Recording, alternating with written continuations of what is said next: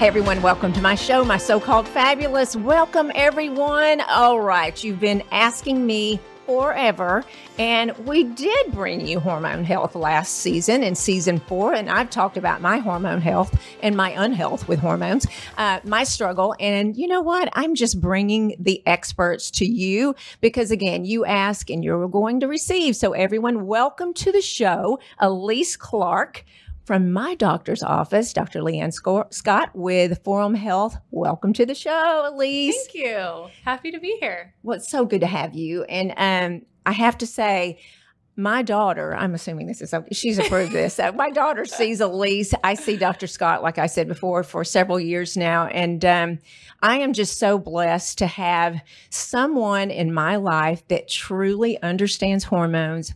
I have been for a while, bioidentical hormone replacement. I'm 58. I make no bones about it.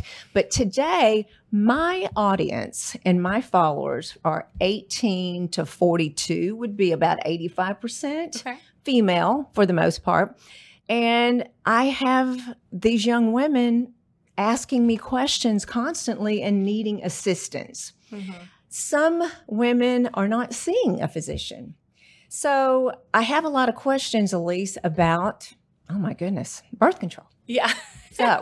So anyway. So I get asked this question a lot, and speaking from personal experience with me and my friends, as well as all the experience I have in the clinic, I am not completely against birth control pills, but I do think there's a lot more risk than has been presented before people start them.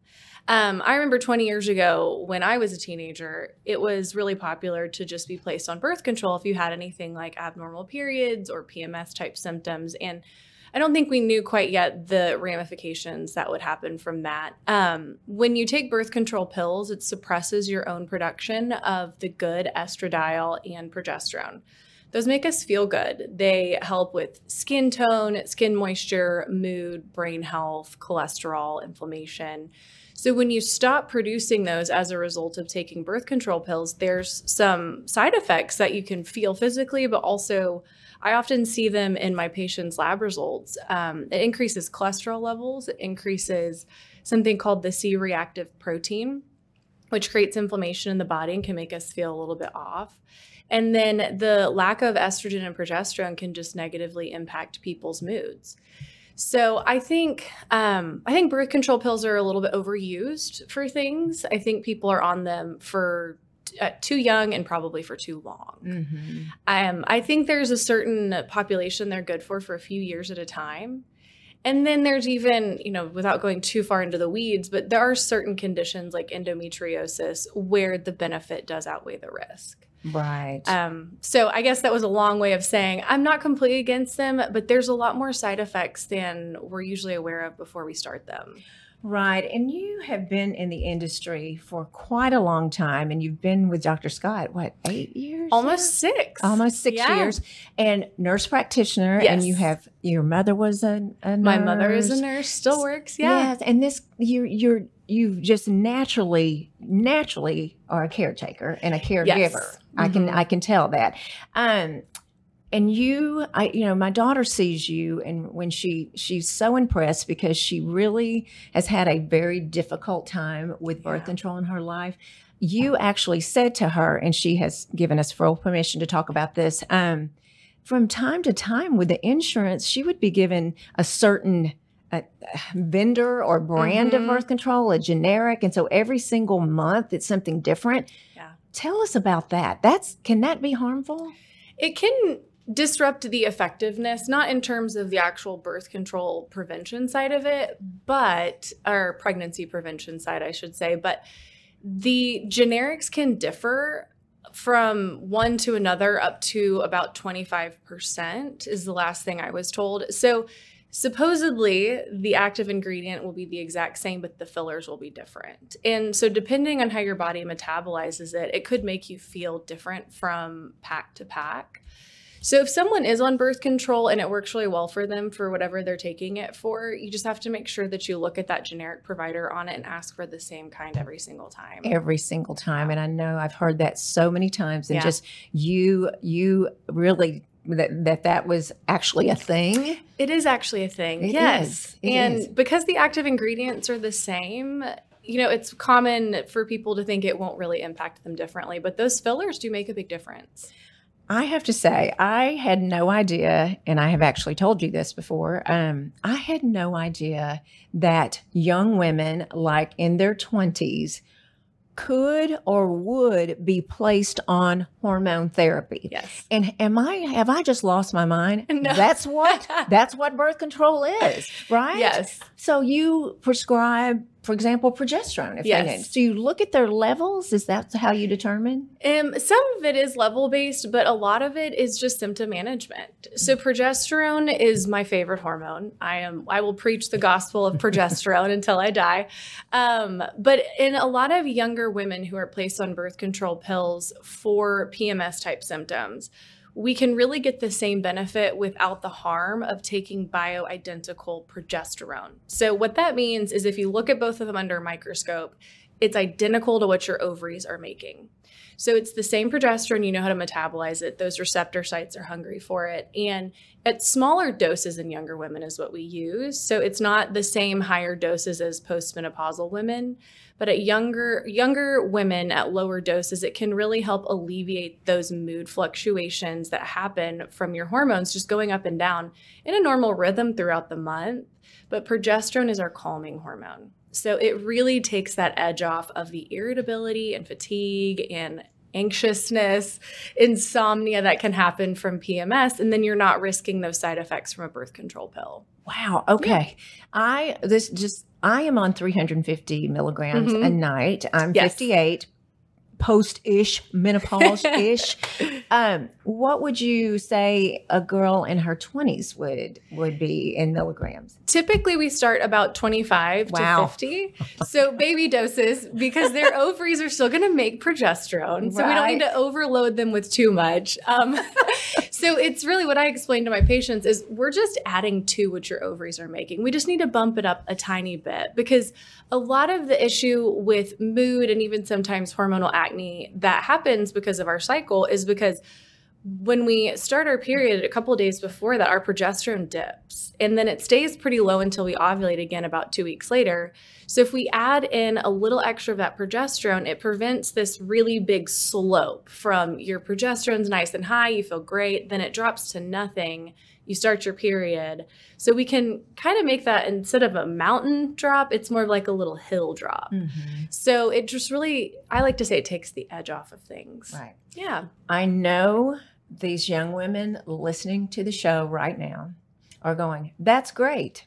That's wonderful. No birth control.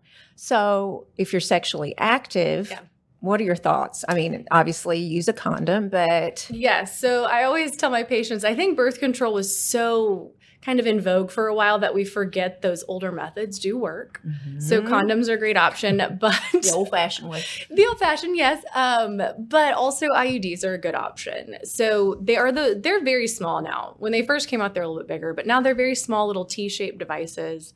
Your OBGYN can insert them in the clinic, and the insertion can be uncomfortable. I make no bones about that. Mm-hmm. But you can get the kind that has no hormone in it if you don't want any exposure to that at all. Most of them will have a little bit of those synthetic hormones in them. But the advantage of doing it that way, instead of a birth control pill that you swallow, is those hormones will just act locally in the uterus and ovaries, kind of the female area of the body. They don't get in your bloodstream and cause the same inflammation and cholesterol and mood changes. And then the advantages of the ones that have a little hormone is usually it keeps the lining inside of your uterus so thin that you won't have periods. So IUDs are a really safe, better option, in my opinion. I understand not everyone's going to go for that because it's a bit of a procedure, but most of the time, once it's inserted, it's crampy and uncomfortable for about a week, and then you forget about it. Wow. Some of them are good for up to 7 years even. Wow. I have on my staff young women in their 20s, a few in their 30s, and then we jump up to myself. But so we have having babies postpartum. So I have a list of questions that they have asked, which is fabulous because they poll their friends, of course. But if you are trying to get off birth control, let's say someone is listening to the show today, they're like, okay, we're having a baby, or I'm going to go ahead and go for the IUD. What is the process if you've been on birth control for a year or 10 years? Yeah.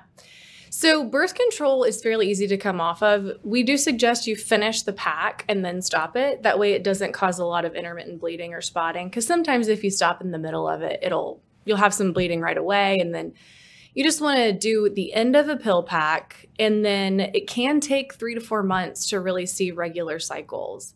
Now, if you have underlying issues like endometriosis or polycystic ovaries, that story could be different. But for the average female with uncomplicated history, you just finish that pill pack and give it a few months. Wow. Okay. Yeah. That's easier than coming off Lunesta, for sure. Okay. Yes, for definitely. sure. Definitely. Okay. A question about seed cycling. Yes. So explain to this. When I saw that, I went, okay, I'm not sure what that is.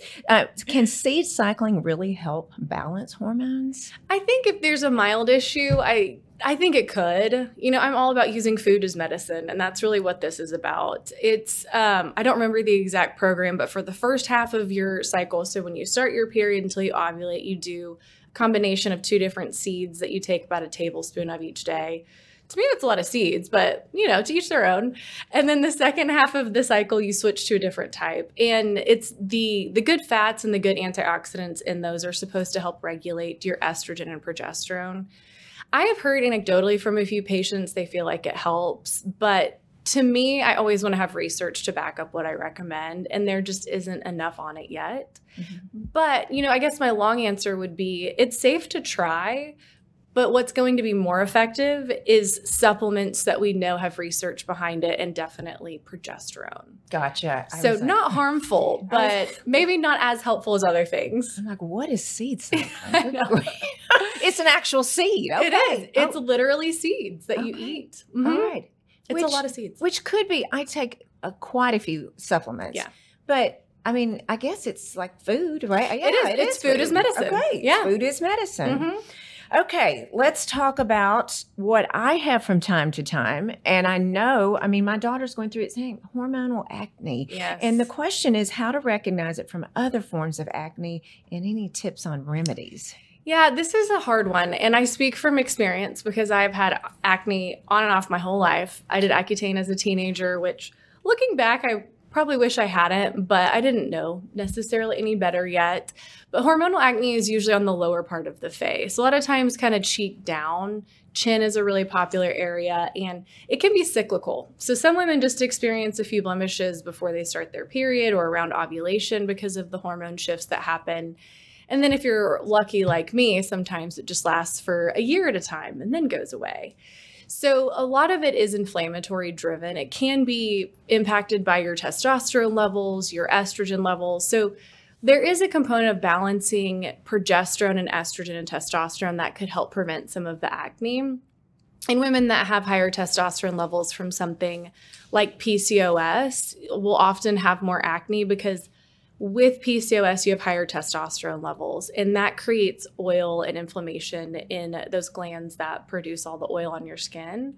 So that is kind of a separate thing, but normal hormonal acne from someone who doesn't have PCOS, the best things you could do would be probably take a little progesterone. That helps a lot.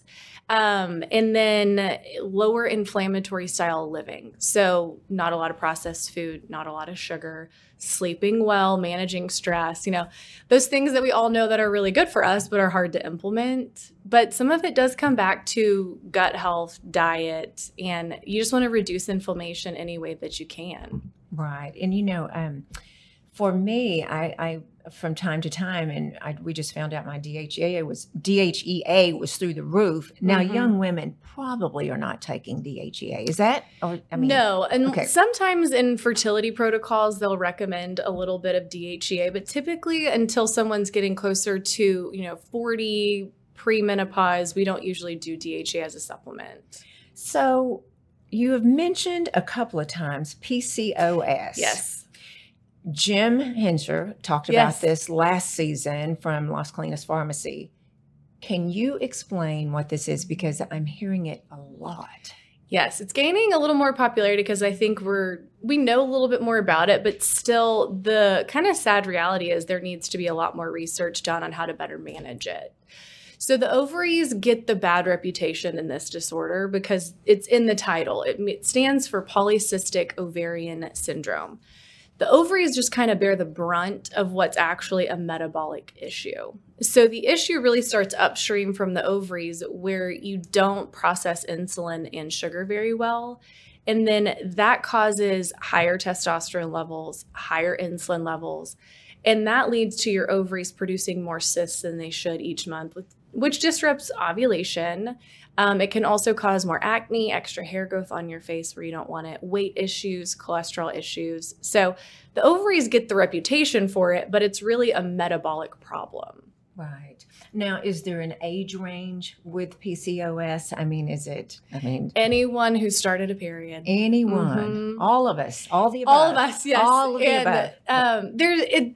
There's kind of a spectrum of symptoms. So some people you could say would be on the milder end. And then there's some women who have really severe issues and they lose hair on their head. They're, obese, they can't get the weight off. So there's a wide range that can happen within that PCOS diagnosis. And a lot of people are put on birth control to help suppress that because it does keep the ovaries from producing as many cysts. It helps with that high testosterone level.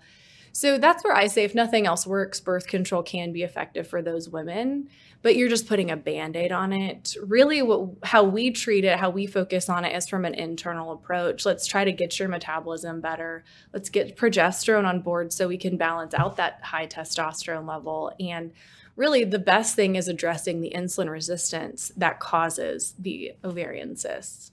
So talk to me about, with that, is PMS involved in this, or is that a separate? It's a separate thing. Yeah. And people with PCOS often have worse PMS symptoms. Okay. But PMS is its own thing, premenstrual syndrome.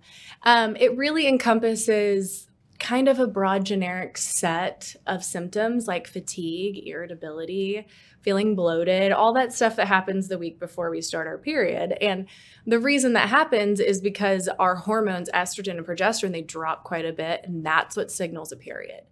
But it's the same thing I was mentioning earlier when I was talking about progesterone. We have these really high levels after we ovulate, then they drop to nothing really quickly. And that makes us feel kind of crazy for a little bit. Kind of crazy. Yes. And so there's, again, a wide range of symptoms. Some people have a little irritability, a little insomnia. I would say when PMS becomes a problem is when it interferes with your life. Okay. You can't work. You have issues with your relationships because you're just so irritable all the time. And again, not to sound redundant, but progesterone and certain supplements are really the best things for that. It's, in my personal life, been a game changer for really? PMS. Yeah. Right. And you just had a baby. I did. Yes, he's 10 months old today. Wow. 10 months old. He's awesome. He's yeah. so cute. So cute. So cute. She agrees. He's the best. So speaking of, because we have people asking about this, young women asking, so what were your hormonal challenges when you were pregnant, postpartum, and during your pregnancy? So I was one of those people that mood-wise felt fantastic while I was pregnant. Oh, dear. I know. And I will caveat that with I didn't like being pregnant because of the physical uncomfortability of it. But I had a great pregnancy. But my mood was great because our progesterone levels get incredibly high when we're pregnant, up to 300s, even higher than that in some women. And that makes you feel good. So I had a great mood, but physically didn't like the feelings. So when I delivered, I was prepared because a lot of times when women struggle with their mood or kind of attachment and things like that after delivery, it's because we go from those crazy high progesterone levels to nothing basically overnight. When that placenta comes out, you're done with hormones. And then if you breastfeed, your prolactin level from the pituitary gland gets really high to produce breast milk, and that suppresses your ovaries. So that's why you don't have a period when you're breastfeeding. And so that lack of estrogen and progesterone that normally happens while breastfeeding can make you have some of the same menopausal type symptoms like vaginal dryness, irritability, dry skin, insomnia. So What I did was right after delivery, I started taking progesterone just to keep my level up a little bit. In the hospital, I didn't tell my nurses. I don't recommend that. But my doctor knew I was taking it. Yes. And so I took it 3 times a day.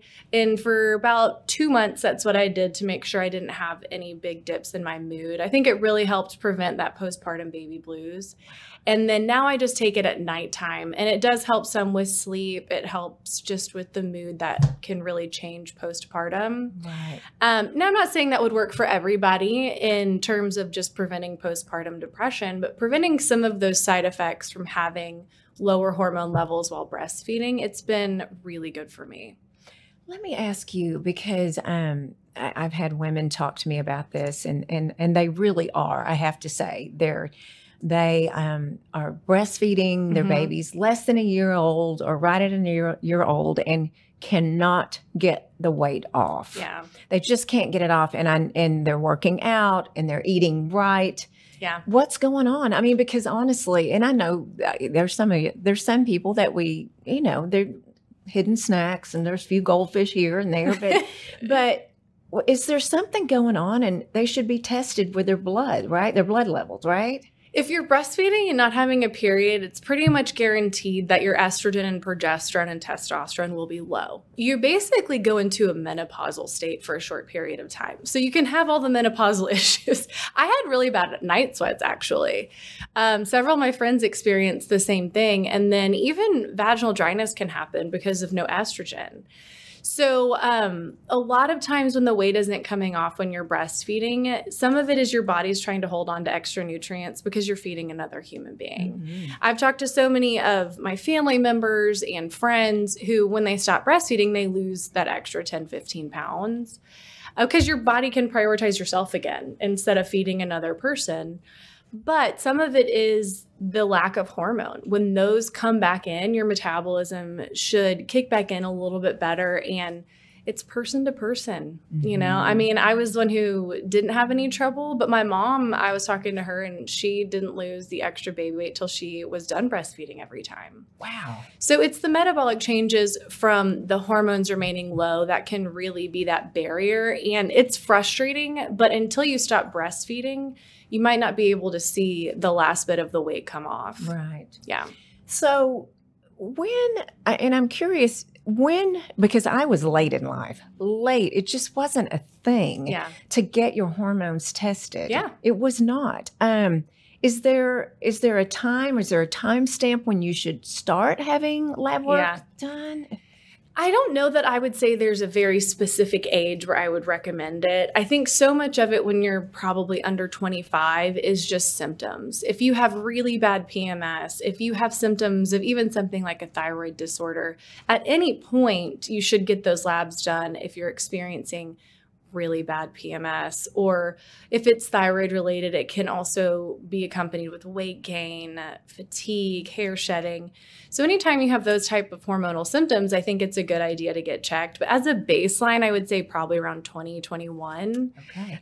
Just to see where you're at when you're young and your body's working incredibly well. Right. And then you can see, okay, when I was 20, my progesterone, it was really nice and high. At 15 every time after I ovulated. And then at 30, I'm starting to have more symptoms. And when we check it, your progesterone isn't maybe climbing quite as high. And that could help explain it. But until you're a little bit into your 20s, it's normal to just have some crazy stuff going on as your body just really develops and grows. Right. Then it comes right back later in life, for sure. We're never done. Oh my gosh, we're never done.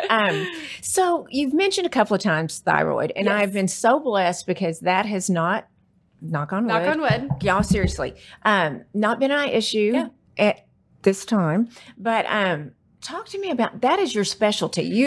I love treating thyroid. You do. I really do. I find it so interesting and it's so rewarding to treat patients effectively. And then also kind of pulling in that autoimmune component for a lot of people with Hashimoto's, because my mom has Hashimoto's. And so she was diagnosed with a thyroid problem. And then about a decade afterwards, when she started seeing Dr. Scott, she realized it was from this autoimmune Hashimoto's. So she's kind of a big success story. So thyroid issues, they are a spectrum of symptoms. They can be pretty vague, but if you're constantly cold, if you're gaining weight for no reason, if your hair's falling out, if your skin's super dry, some people will lose like that outer part of their eyebrow even, brittle nails. There's a lot of things that can go with it, but even period abnormalities could be a symptom. So when we check levels, it's typical to check two called TSH and T4. That's what a standard medical practice would probably check.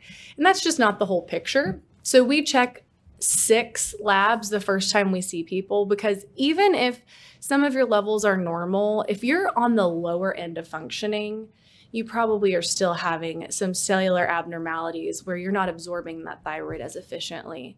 So being able to really take people's symptoms and their lab values and combine it to see, okay, is thyroid something that you really need?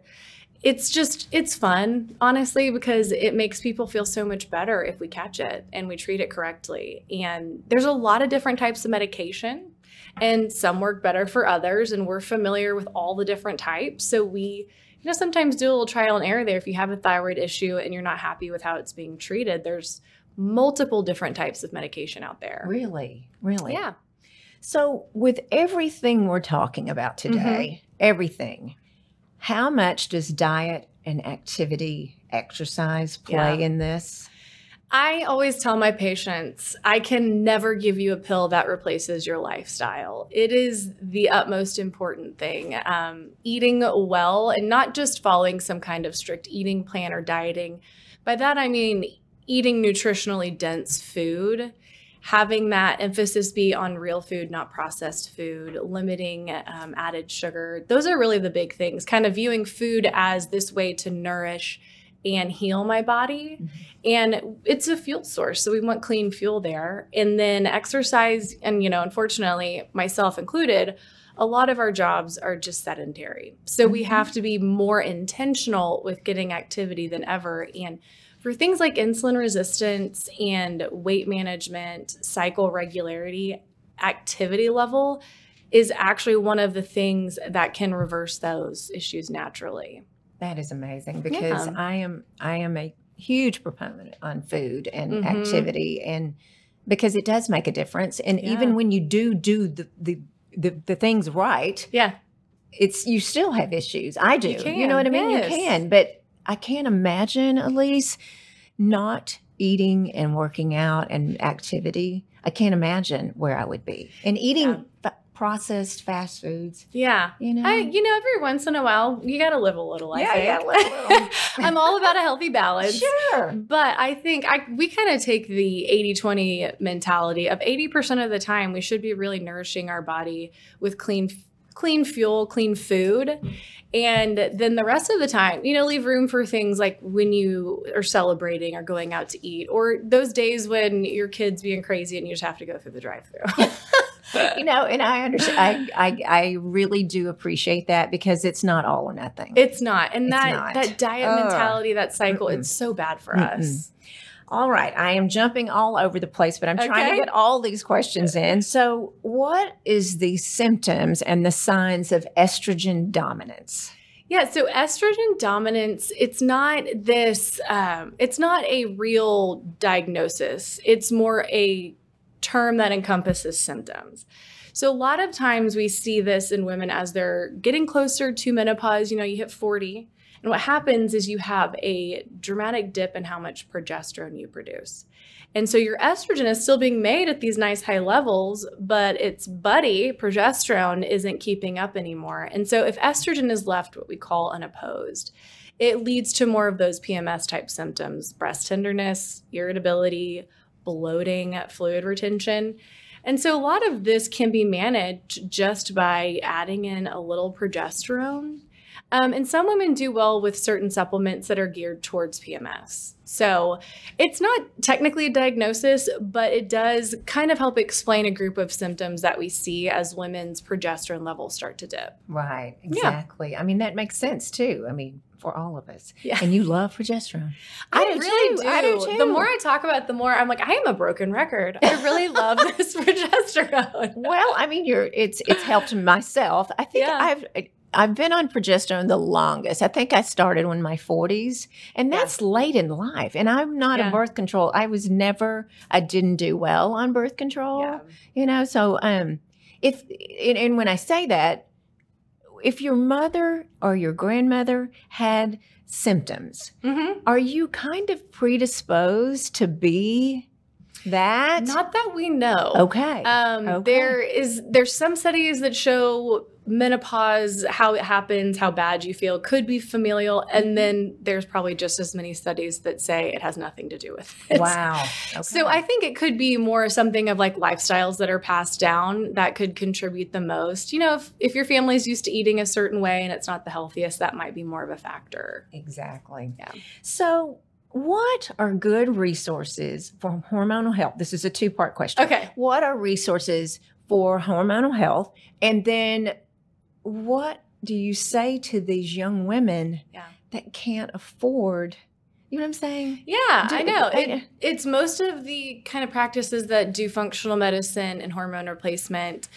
We have to kind of stay out of the insurance game. So that can be an imposition for some people. So what I would recommend is our website does have a ton of free resources on it, just about hormonal health, and it's leannescottmd.com. So, and then our Instagram actually is leannescottmd as well. And so we try to post things to keep people educated. There's some really good books. Like I like one called Estrogen Matters. It's about the safety of estrogen.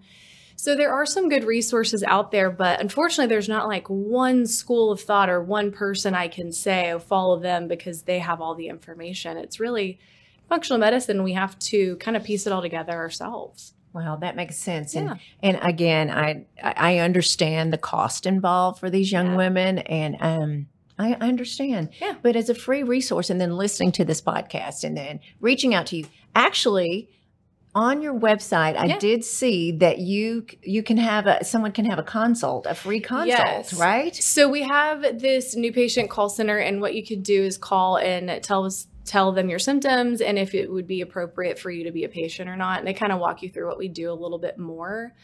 But if you can't actually see someone physically, supplements can be really beneficial. And so that's a way to do it in a more cost-effective way. There's a couple great brands. One we really like is Zymogen. There's other ones out there, but some of those supplements can be a really good resource too. And so you could go that route instead of going the full hormone route. We are going to do a podcast on supplements because we have a lot of questions about that. Well, I have to thank you because you, Dr. Scott, which I adore. Yes, I do too. I know. And she's been so instrumental in myself, in my hormone health, and my health.